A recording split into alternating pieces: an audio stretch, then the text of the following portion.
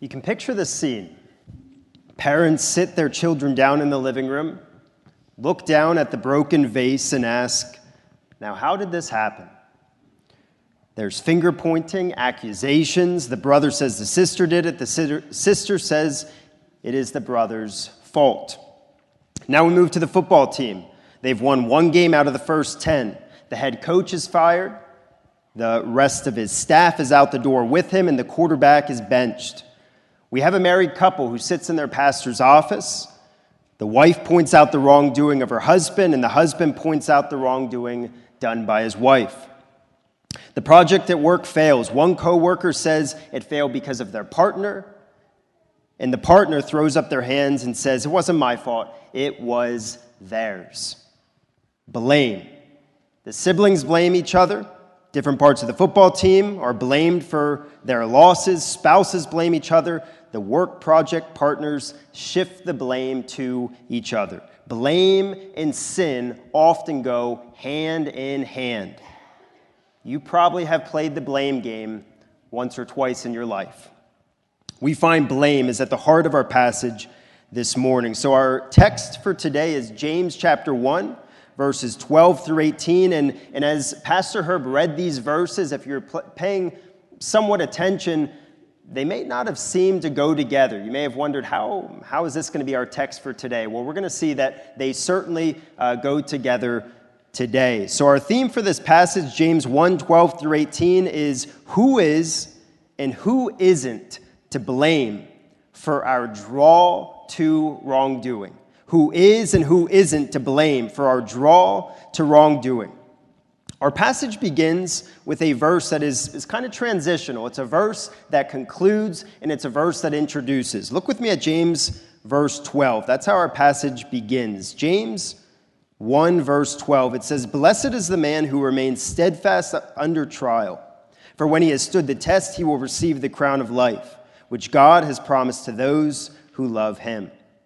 So this verse, in a way, it looks back to what has been said in James chapter 1 concerning trials and hardships, but at the same time, or in another way, it looks forward to the topic or the subject that's going to be talked about. How it looks back is that it continues the discussion of trials and hardships that James began really in the first verse, but especially in verse 2. And specifically, this verse offers some encouragement. It gives them something to look forward to concerning the trials and the hardships that James has just talked about. And if we think about what James has already talked about, he's already spoken of a reward or a result that comes in this life. And that's in verses 3 and 4. If you look with me there, James 1, verses 3 and 4, he's already talked about a reward or a result, and that is growing in godliness in this life. He says in verse 3 of James 1, "For you know that the testing of your faith produces steadfastness. And let steadfastness have its full effect, that you may be perfect and complete, lacking in nothing." He speaks of a result in this life, a result that you'll get, or a reward you'll get in this life. And now in verse 12, he's giving a reward or a result that we will receive in the life to come. Okay, he says, if you look at verse 12, he says in the beginning, "Blessed is the man who remains steadfast under trial." Okay, especially today, and it's kind of a recent phrase that you'll often hear people say, "I'm blessed." I'm blessed. And usually, if you think about why they say this, it's not in relation to their suffering. But that's what James says here, that you are blessed, or you're privileged, or you're in a favorable position in relation to your suffering. And specifically, if you remain steadfast, meaning that you endure, you keep on going, you don't drop out, you remain firm in that suffering, firm in your faith, firm in your godly conduct. James is saying you are in a favorable position, and then he tells us why. Look again at verse 12. We get this in the second half of this verse. He says, "Blessed is the man who remains steadfast under trial." And then he says, "For when he has stood the test, he will receive the crown of life, which God has promised to those who love him." So before James gets to the reason why they're blessed, he says, "For when he has stood the test," which goes along with this steadfastness. Standing the test means that he has shown His faith is genuine. He's proven that he has a relationship with the Lord because he hasn't turned from the Lord. He's continued to walk faithfully with the Lord despite his hardship. And then we get this reason. He's in a favorable position, or the reason that he is blessed is that he will receive the crown of life. A crown was given to a victorious athlete back in James's day. Okay, if you think about a runner or a wrestler or a swimmer in our day, usually it is a medal that is placed around their neck. Back in James's day, in the New Testament world, it was a crown was placed on the head of the winner, of the first place person. They've finished, they've won, and here this symbolizes us finishing and succeeding through the trials of life. We will receive the crown of life, and life here means eternal life. James is saying our reward and our result for standing steadfast in trials and hardships is eternal life. Revelation 2, verse 10, we get a similar idea. It says, "Do not fear what you are about to suffer. Behold, the devil is about to throw some of you into prison, that you may be tested, and for 10 days you will have tribulation. Be faithful unto death, and I will give you the crown of life." That is our result, our reward for enduring hardship on this earth. And the text guarantees it for the person that has a relationship with the Lord. The very end says of verse 12, which God has promised to those who love him. Okay, God has determined. He guarantees that this will be your reward, this will be your result. So James is concluding his discussion on trials and hardships here from chapter 1. And he's showing in verse 12 that we're to look past the trials. We're to be motivated to keep on being faithful in our struggles by having our eyes set on a reward that we will receive not in this life, but in the life to come, and that is eternal life. We will be victorious. We will have finished and receive the crown. We will have eternal life spent forever with God as our prize. That is why we are blessed in our trials. So verse 12 operates as a nice and even uplifting conclusion to the topic of trials that James has just been discussing. But as I said, it looks forward. It ushers into the topic that we're really going to spend our time on this morning, and that is temptation. Okay, we see this look forward specifically with the word trials in verse 12. This word in its verb form is used 4 times in the coming verses to speak of temptation or to speak of being tempted. So the word trials is used here in verse 12. Okay, the verb form of it is used 4 more times in the verses to come in our passage today. And we'll see in the coming verses that trials may be used to test our faith, to strengthen it, to prove it. But we also see how trials can tempt us to sin. So verse 12 stands as a doorway out of the first 12 verses, and it's a doorway into a new discussion in the book of James concerning temptation and sin. And James talks specifically in the verses to come about who is to blame for temptation and sin. Who's really at fault when we're tempted? Who should be accused? As I said in the theme, he's discussing who is and who isn't to blame. James begins by saying, who isn't? As we see that God is not to blame for our being drawn to evil. Look with me at verse 13.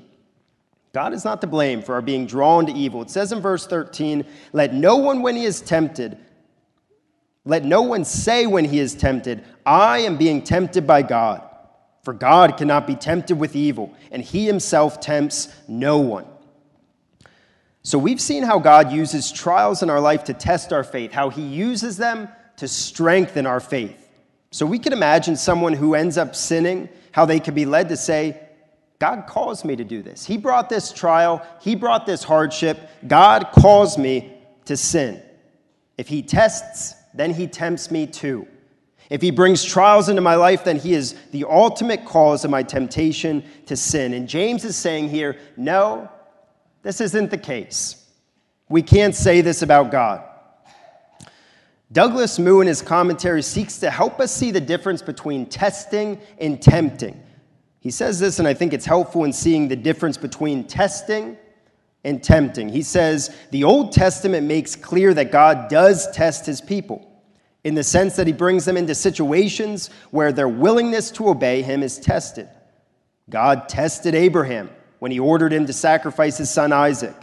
He tested Israel by leaving them surrounded by pagan nations in Judges. And he tested King Hezekiah by leaving him to his own devices in his reception of the Babylonian envoys.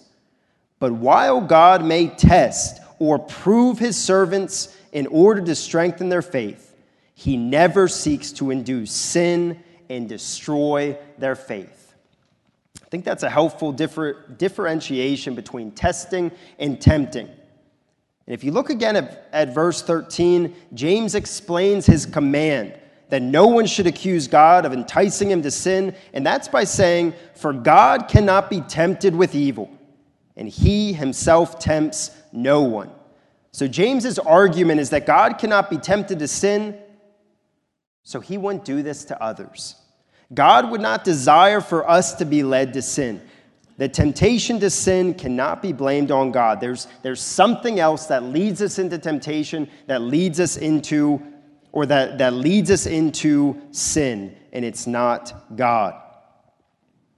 Blaming God shows up in the very first sin that's presented to us in Scripture. So if you'd keep your finger here and turn with me back to the first book of the Bible, to Genesis chapter 3.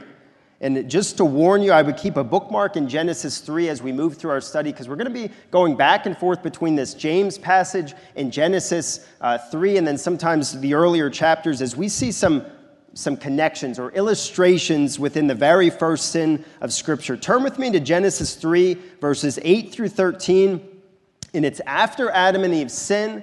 It's after they eat of the tree of the knowledge of good and evil. And I want to read for us what takes place and see how blame enters the picture.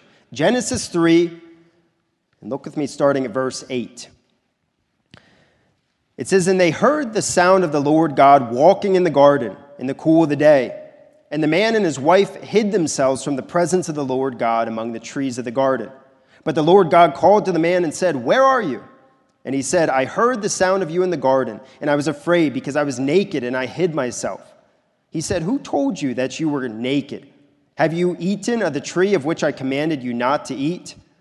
And then here is the blame, starting in verse 12. The man said, 'The woman whom you gave to be with me, she gave me fruit of that tree, and I ate.' Then the Lord God said to the woman, 'What is this that you have done?'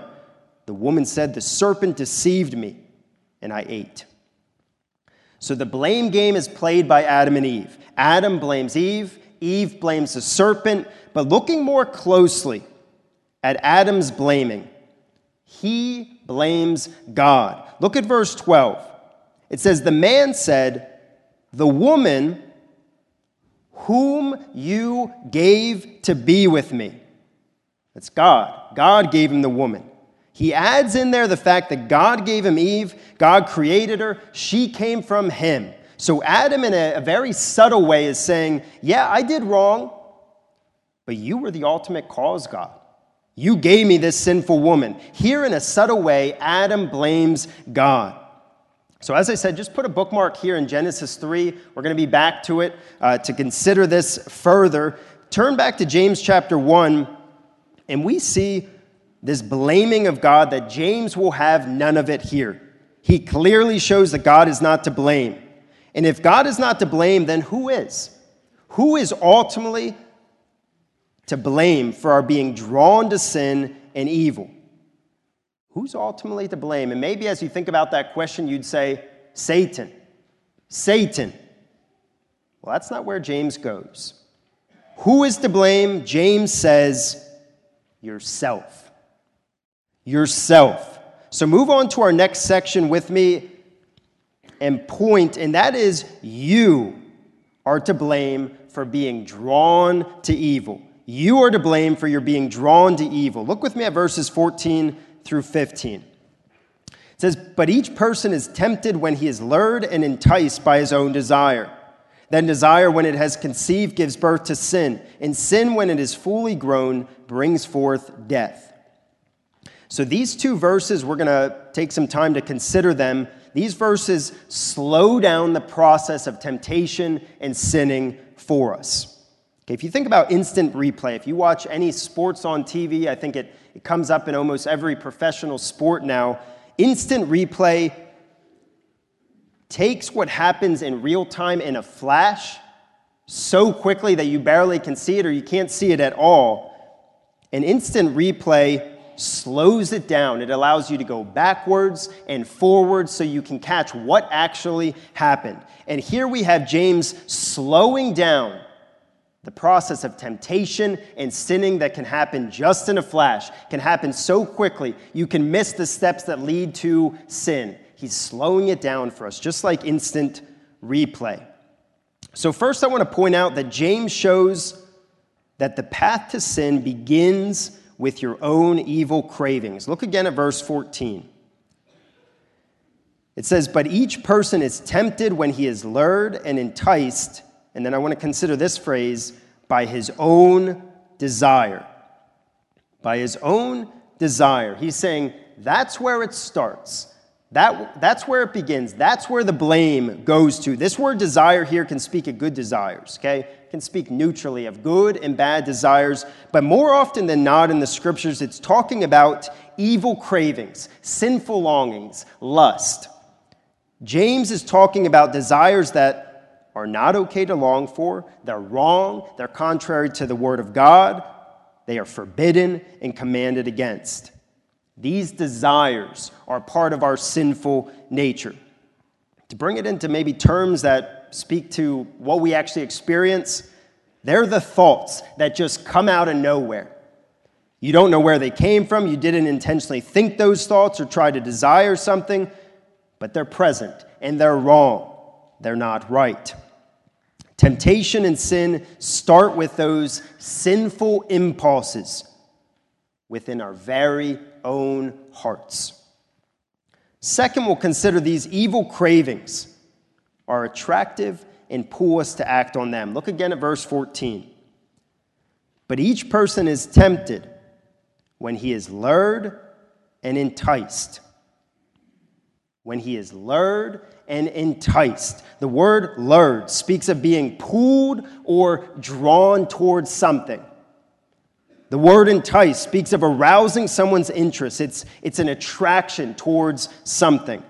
And these words, and especially the word entice, the second word there, is fishing language in the Greek. Okay, it gives the picture of a fisherman going out and fishing. The picture here is that our evil cravings are the hook, bait, and lure. Fishermen, so as you think about fishing and fishing today, fishermen don't usually just go out and cast their line with just a hook on the end of it. But they attach bait, which looks like and sometimes is fish food. Sometimes it's a worm or sometimes it's a plastic or rubber piece on the end of their hook. They attach bait, and also sometimes they attach what is called a lure, which is a shiny piece attached to the hook. And these things, both of these things, the bait and the lure on the end of a hook, catch the attention of a fish. The bait and the lure catch the attention of a fish. Usually the fish doesn't look too carefully. It doesn't inspect or investigate what is just thrown in the water, but they see the bait, they see the lure, it gets their attention, and it tries to take advantage of free food. This is the picture that James is creating here with these two words, and especially the word enticed, to speak of our evil desires, our sinful impulses, those longings and lusts, and evil cravings that attract us. We might not be able to explain it, but we are pulled towards them. They seem so delightful. They seem like they would bring us great pleasure and happiness. We are aroused and attracted. If we're not careful, we will charge in just like that fish does to that bait. It's taken captive. It has fallen for the bait and has realized it too late. It is hooked. This is what James talks about in the next verse. He's going to show when we're hooked, when we're taken captive, and he leaves the fishing language behind and he moves on to another illustration, but here in our verse, James is saying that this is temptation. This is when you're tempted, when your evil cravings, your sinful impulses, and feelings attract you. Something comes to mind that you're drawn towards. You see something that is attractive, this is when you are tempted. Hopefully you kept a bookmark or your finger there. Turn to Genesis 3. We get a great illustration of this from Adam and Eve, and specifically Eve. A few verses back from when we read, I want you to look at Genesis 3 and look with me at verse 6. We'll look at just the first half for now. Genesis 3 illustrates this temptation, this evil craving. It says in Genesis 3, verse 6, "So when the woman saw that the tree was good for food, and that it was a delight to the eyes, and that the tree was to be desired to make one wise." So verse 6 talks about this evil craving. We see how it is luring her. It is enticing her. It says she saw that this would be tasty fruit to eat. It says the tree was good for food. It was attractive. It says it was a delight to her eyes. It would bring her wisdom, as it says, and that the tree was to be desired to make one wise. This is all talking about this evil craving. Eve has been tempted. So up to this point in Adam and Eve's story, she's tempted. This is temptation. And we'll come back to the second half of verse 6 in a little. But for a moment, I want us to consider some lessons from verse 14. Some lessons that we can learn concerning temptation from verse 14. First, we must realize that even though we may be a Christian, we still may have desires and longings that are sinful in nature. Thoughts may pop into your mind. We may have urges, or we may feel ourselves drawn towards something that would be sin if we acted and gave into it. These may be unexplained. They may come out of nowhere. They may even be something that you're currently resisting, okay? You don't want to do it. You're going against it, but you feel that pull. Second, the second lesson is some of the language being used here. Okay, in our text it says entice, but even some of the language I'm using, arouse, attracted, lust, it might make you think of sexual sins. And they are being talked about here, but all other sins are being talked about as well. They apply to this passage. Gossip, lying, anger, complaining, stealing, all sins can be applied to this passage. It's not just sexual sins. And as we think about all of these things, all of these sins, and we think about the evil cravings we have, it's good for us to realize, thirdly, that each of us is drawn towards certain sins. For each of us, it may be different. Okay, there may be certain sins, there may be certain cravings that you are greatly attracted to that someone else isn't at all. It's not a struggle for them. It's not attractive to them at all. But they do have their own. So as we consider verse 14, there are specific evil cravings that each of us has. You know yours. There is struggle. And this verse and the next is going to apply to these. Two more lessons I want to give us from verse 14. The next is the point that James is making here, and that is that sin originates in us. God does not tempt us. God is not pulling us towards sin, but it is our own sinful nature, our own sinful hearts. We should realize how dangerous we are to ourselves. It's not some danger outside of us, but it is the danger within us that we should fear. It's our own sinful hearts that have the power to lure us into grievous sin. And then the last lesson I want to point out from verse 14, I think should be relieving. Right now you might be considering those evil cravings, those sinful impulses that you have, those longings that are wrong, those desires that if people knew that you had them, would be horrified that you would have such a desire. You would have thought such a thing. And you might be feeling mighty guilty at this point. But you should be relieved because you have not sinned yet. As I've said, desires, thoughts, feelings may come to mind, or you may be aroused and you did nothing to bring them about. It is what you do with them that determines if you sin. It's if you act on them, if you think on them, if you speak on them. Will you pursue them or shut them out? Will you resist them or will you seek to have that pleasure? Will you fantasize or get as far away from those cravings as possible? That is what determines sin. If we allow these desires to fester, if we charge in for the bait, if we act on lust, that is when we give in to temptation and we sin. That is when guilt should arrive.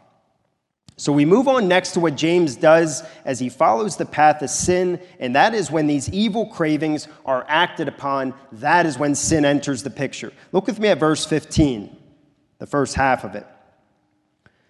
James 1:15. It says, "Then desire, when it has conceived, gives birth to sin." So James continues this chain from desire to sin, and he shows that, as I've already said, it's only when you act on these sinful impulses, only when you act on these lusts, that you sin. And he uses a baby's birth to picture this as he says, "Then desire, when it has conceived." Okay, speaking of when a woman becomes pregnant, his point is that action has taken place. Something has been done with the desires and cravings, and it's not to back off, but it's to go forward toward them, to pursue them. And James continues the birth metaphor to say that when desires have conceived, he says it gives birth to sin. When sinful desires are acted upon, that is when someone has sinned. That's what the text says. When you give in to temptation, that is when you sin. So as we think about temptation and sin, they easily can be confused. You can start feeling guilty when you've done nothing wrong. Temptation is that draw to sin, that's your sin from your sinful nature. It's the natural attraction and arousal to sin. Sin is pursuing that attraction. It's going after what is wrong that you think will bring you pleasure. Okay, these are two different things, temptation and sin, but we can easily get them mixed up. And as James deals with sin and acting upon these evil cravings, I want us to move back to our illustration. If you look with me at Genesis 3:6, it says again, "So when the woman saw that the tree was good for food, and that it was a delight to the eyes, and that the tree was to be desired to make one wise," here's the action. "She took of its fruit and ate.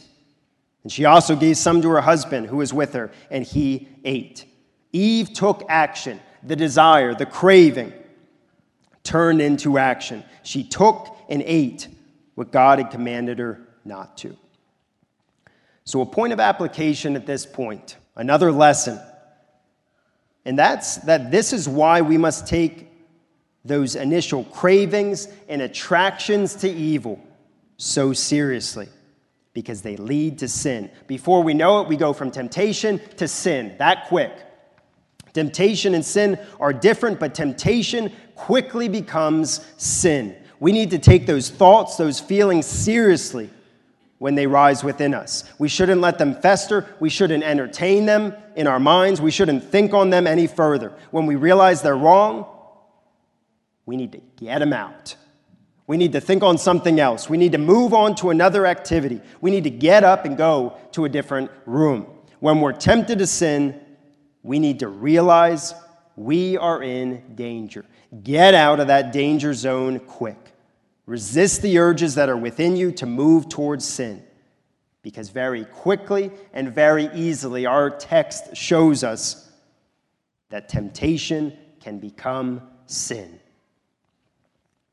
James finishes the chain he's begun, going from evil cravings to sin to now its result. If you look with me at James 1:15, the second half this time. James 1:15. It says, "Then desire, when it has conceived, gives birth to sin." And here's the final result. "And sin, when it has fully grown, brings forth death." So we get the birthing language once again as James speaks of sin growing up. Okay, it's growing up and maturing as a child, and then it says, and brings forth or gives birth to death. So sin is the child of temptation, and we find the grandchild of temptation is death. And again, looking back at Adam and Eve, so hopefully you've continued, and I'd ask you to continue to keep your finger there. Look with me now at Genesis 2. So the warning or the punishment that was told to Adam and Eve, this is going to happen if you sin. We find from the beginning of sin that death has been the consequence. Look with me at Genesis 2, verses 16 and 17. This is what God said before sin ever entered the world. This is what God said. You may surely eat of every tree of the garden, but of the tree of the knowledge of good and evil you shall not eat. For in the day that you eat of it, you shall surely die. So there's death. And then we get it again. Genesis 3:19. So just look a chapter over. Adam and Eve have sinned, and then God, he divvies out the punishment. And specifically to Adam, he says in Genesis 3:19, by the sweat of your face you shall eat bread till you return to the ground. For out of it you were taken, for you are dust, and to dust you shall return. So death has been the penalty for sin since the beginning of mankind. With the first sin, that was the result, death. Sin brings forth painful and destructive consequences. That once pleasing desire can so subtly turn into a horrific scene. That lie can destroy a relationship. That act of adultery can tear apart a marriage. That irritable response can drive people away from you. We see where temptation leads when it's given into. So these two verses in James, verse 14 and verse 15, they show our part and not God's part in temptation. And additionally, as we think about verses 14 and 15 as a whole, they should be a warning. A warning to realize what is at stake when that passing thought comes into your mind.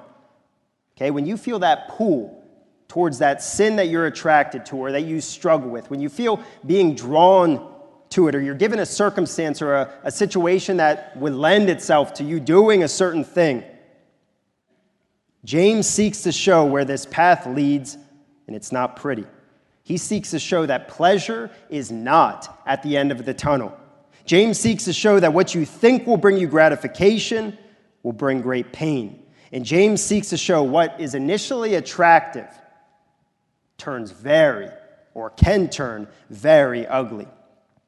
Let today be a warning to you of where temptation can lead. Don't pursue it. Don't act on it. You have been warned. So James has been showing who is to blame for temptation to sin. He's shown God is not to blame one bit. And then further, we've just seen, and he's shown how we are the ones who bear full responsibility for temptation and sin. We cannot try to push it off onto someone else. But now as we think about this blame, and my next point, blame might seem like an odd word, but I want to see what James does blame God for. So we'll move on to verses 16 through 18. God is to blame for all that is good. That's where James brings us next. The passage that's very connected, we see that God is to blame for all that is good. And we see in verse 16 that James wants these Christians to have a correct view of God in relation to their temptation and sin. Look with me at verse 16, James 1:16. He says simply, "Do not be deceived, my beloved brothers."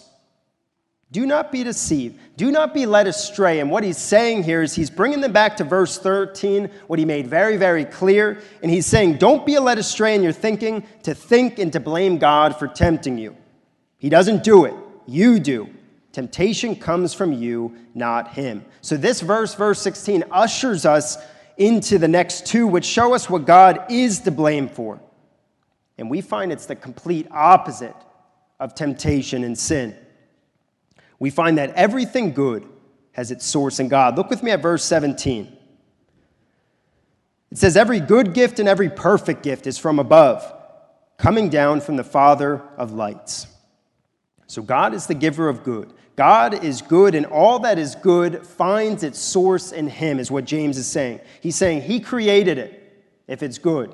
He's given it if it's good. And James says this here to stand in stark contrast to the accusation against God in verse 13. James says, no one can say God has tempted me, and here he gives another reason why. And that's because God only gives what is right, what is pure. And he's going to continue to develop this thought in the next phrases. We see that God does not lead us into wrongdoing, but leads us into good. And he gives an example of this, and that is God's creating the sun, moon, and stars. Look with me at James 1, verse 17. It says, every good gift and every perfect gift is from above. And then he says, coming down from the Father of lights. Of lights. Okay, we've been using the early chapters of Genesis for an illustration. Our text didn't initially point us there, but now it actually does point us to Genesis when it says that God is the Father of lights. It's talking about him creating heavenly light. It's speaking of him being the creator of the sun, moon, and stars. And since you're there still, I'll read for us where we see this in Genesis. Genesis 1, if you look with me there. Genesis 1, verses 14 and 19, we have God creating the heavenly lights. It says in Genesis 1, starting at verse 14, and God said, let there be lights in the expanse of the heavens to separate the day from the night, and let them be for signs and for seasons and for days and years. And let them be lights in the expanse of the heavens to give light upon the earth. And it was so. And God made the two great lights, the greater light to rule the day and the lesser light to rule the night, and the stars. And God set them in the expanse of the heavens to give light on the earth, to rule over the day and over the night, to separate the light from the darkness. And God saw that it was good. And there was evening and there was morning, the fourth day. So James gives an example here, subtle, easily missed, when he says, coming down from the Father of lights. He's talking about God's creation, and specifically his creation of the heavenly lights. And in verse 18 of Genesis 1, he said, and God saw that it was good. God is the creator. God is the giver of all that is good. And James goes on, and he continues to talk about these lights, but in so doing, he makes a point to show that it is not like God gives good sometimes, and then other times he does not. Okay, one moment he gives good, the next it's evil. James seeks to show this in the next phrase as he shows that God is consistently good. Look with me at James 1:17 and finishing out this verse now. It says, every good gift and every perfect gift is from above, coming down from the Father of lights. And then we have this, with whom there is no variation or shadow due to change. Simply here, James is saying that God does not change. God is unchanging. God is constant. He's consistent. The word variation here speaks of change. Okay, he's saying, with whom there is no change. And then the phrase shadow due to change specifically relates to the fact that James says that God is the Father of lights. Here by saying shadow due to change, he's speaking of the change that comes when the sun moves. Okay, the shadows that are created by the moving of the sun, the shadows that are cast, and then they're constantly shifting, constantly changing as the sun moves throughout the day. And James uses these heavenly lights that change and shift to say, God is not like them. He is firm in his position. He does not move. And how this relates to the rest of the verse then is that James is showing God's good nature is constant. It doesn't depend what side of the bed he wakes up on. He doesn't flip a switch like we can. In one moment he's for us, one moment he's against us, one moment he's giving good, and one moment he's giving bad. But we see here that he doesn't waver between good and evil, but he is consistently good. James is seeking to make it abundantly clear that God has no part in sin and evil, temptation, or wrongdoing. This is the furthest thing from God. We should have no doubt, as we consider our last verse for this morning, we shouldn't have any doubt about this as we consider the last verse, and specifically, it is a second example of the goodness of God. So consider with me James 1:18, and we get a second, and I would even say a more powerful example of God's goodness. It was the lights. God gave sun, moon, and stars. That is good. But this is an even more powerful example of God's goodness, and even in his relation to sin, that God caused us to be born again. Look with me at James 1:18.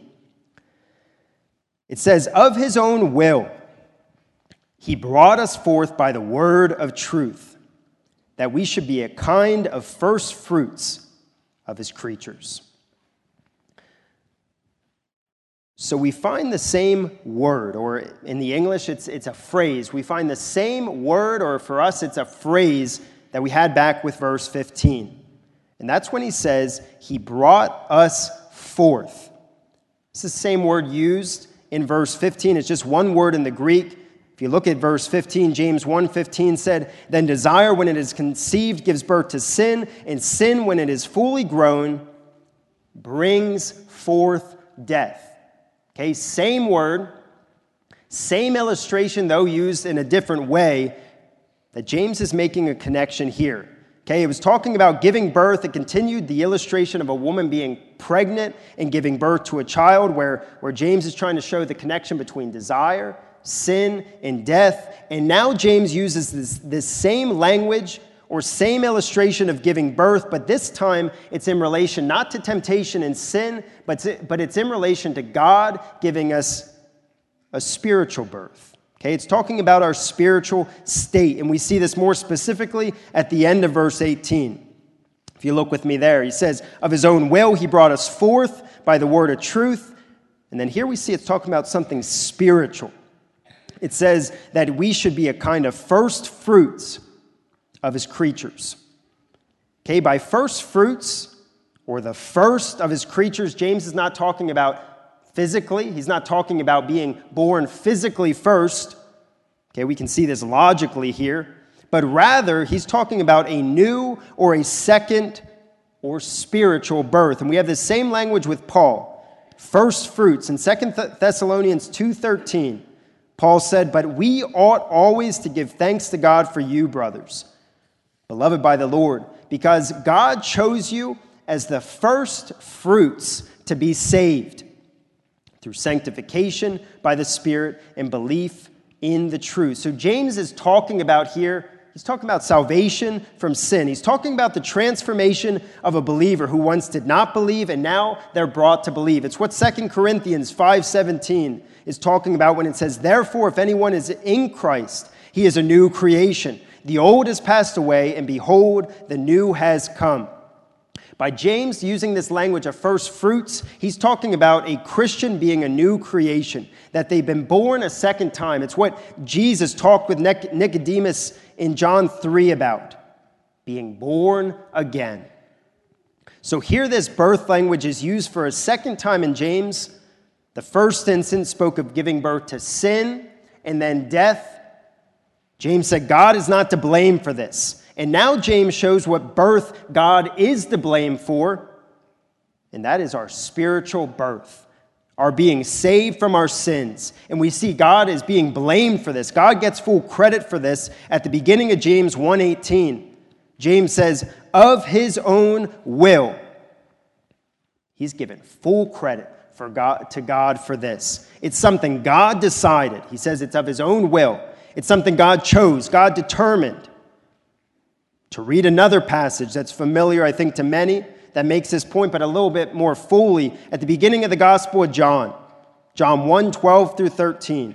It says, "But to all who did receive him, who believed in his name, who gave the right to become children of God, who were born," talking about this spiritual birth, "not of blood, not of the will of the flesh, not of the will of man, but of God." You're not born again because of the family, the certain family that you were born into. You're not born again by your own choosing. You're not born again by even someone else's influence. But James and John, they're saying it's solely the work of God that we can experience this new birth, this spiritual transformation in our lives. And then just to deal with the last phrase that we haven't dealt with yet, James gives us the tool that God brings about this spiritual birth, this being born again with, and that is the Word of God. As he says in James 1:18, of his own will, he brought us forth by the word of truth. Let's talk about the Word of God, the message of salvation, the gospel message God uses. It's his tool, it's his instrument. As it's shared, as we hear it heard, God works through it to wake up a dead heart to him.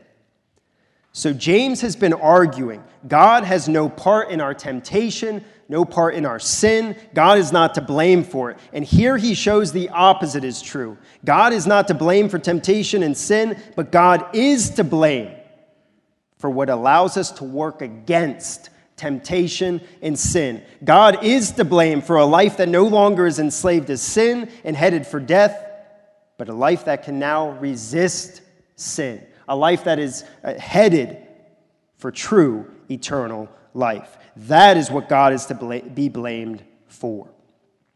So our passage ends, I would say, on an extremely comforting note. As I said, kind of in the middle. You might start feeling guilty. You might be starting to really feel the weight of your sin.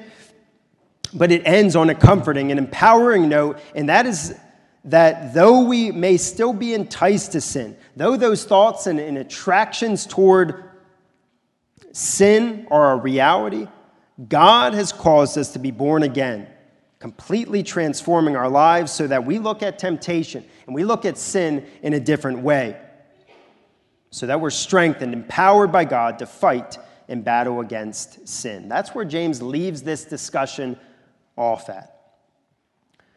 So as you think about the verses we've dealt with, okay, we've worked through a lot this morning. So just trying to bring it all together, we learned that as we experience temptation, even as we've fallen into sin and are reaping the consequences, we have no right, we have no reason to blame God. Rather than shifting the blame onto God, we need to own our sinful nature and recognize that we are to blame, realizing how wicked, how sinful our hearts are, and in so doing, we need to realize what God has done, what he is to be blamed for, and that is that he has so transformed our lives so we're not consumed with, so we're not stuck with temptation and sin, but he's changed us so that we can recognize our sin and pursue a life apart from it. A passage such as this should drive us to God in our temptation and sin, not blaming him for it, but instead, we should pray the prayer that David prayed after committing adultery with Bathsheba and killing her husband. He prayed this in Psalm 51, verse 10. Create in me a clean heart, O God, and renew a right spirit within me. May this be our prayer out of our passage in James this morning. Let's pray. Lord, we have a passage that talks about temptation and sin, and Lord, I think if each and every one of us is being honest with ourselves, we know this is a reality. We know this is something we struggle with daily, even hour by hour, minute by minute, being tempted, being pulled, being drawn towards certain sins. Lord, we realize that sometimes this can be a great struggle, a great battle. Sometimes we can have good times with it, and sometimes, Lord, we may fail. We may fall into sin. Lord, we have a passage this morning that teaches us that you are not to blame for it. And Lord, I pray that you'd help us to really understand this, and in our sin and in our temptation that we wouldn't go to you and accuse you, but we'd realize that the danger is within our very hearts.